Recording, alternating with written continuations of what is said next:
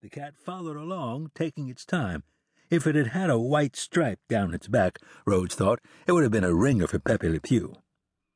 Yancey stopped yipping long enough to give a low, half-hearted growl as the cat neared him.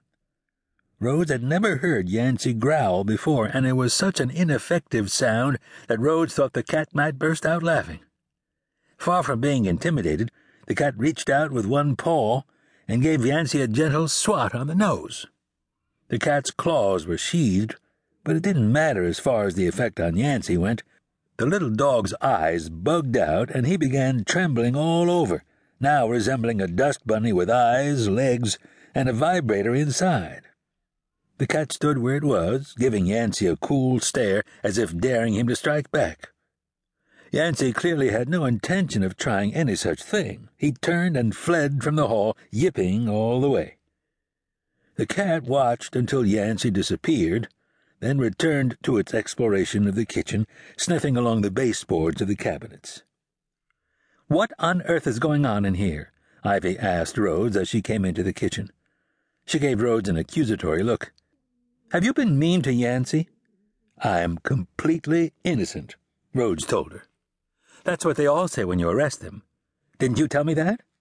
"I may have, but it's an exaggeration. Some of them don't say anything at all." "Where did Yancey go?" "He's hiding under the bed." Ivy looked around and saw the cat. "Who's that?" "We haven't been introduced," Rhodes said. "How did it get in here?" "It came through the door." Ivy put her hands on her hips. "You let a cat in the house?" Ivy was shorter than Rhodes and didn't weigh nearly as much, but she could be imposing at times. "It came in when I opened the door," he said. "It's all Speedo's fault. He's supposed to be the watchdog." "They all say they're innocent, and they all blame it on somebody else. Isn't that what you told me?" "I don't remember telling you that last part." "Well, you did." Rhodes wasn't convinced, but Ivy didn't seem to mind. She walked over to the stove, where the cat was pawing at a crumb that had somehow eluded the broom. "Hey, cat," Ivy said. The cat ignored her and continued to paw at the crumb. Rhodes grinned. He didn't know much about cats, but he knew they were good at ignoring people. Ivy stood patiently until the cat knocked the crumb under the stove. The cat tried to reach under the stove and retrieve its prey, but its paw wouldn't quite fit. "That's the last you'll ever see of that crumb," Rhodes told the cat, which naturally ignored him. But Ivy didn't. "Are you implying something about my house-cleaning techniques?" "I'm completely innocent," Rhodes said, holding up both hands, palms out. "Don't start that innocent business again. We both know better than that. What are we going to do about the cat?" Before Rhodes could answer, the cat turned from the stove and started arching its back against a leg of Ivy's slacks. It purred so loudly that Rhodes could hear it from where he stood across the room. "We'll call him Sam," Ivy said. Rhodes sneezed. "Bless you," Ivy said. "I'm allergic to cats," Rhodes said. Ivy shook her head. "That's not so. It's all psychological. You're not really allergic to anything." Rhodes didn't think that was true, but he didn't argue.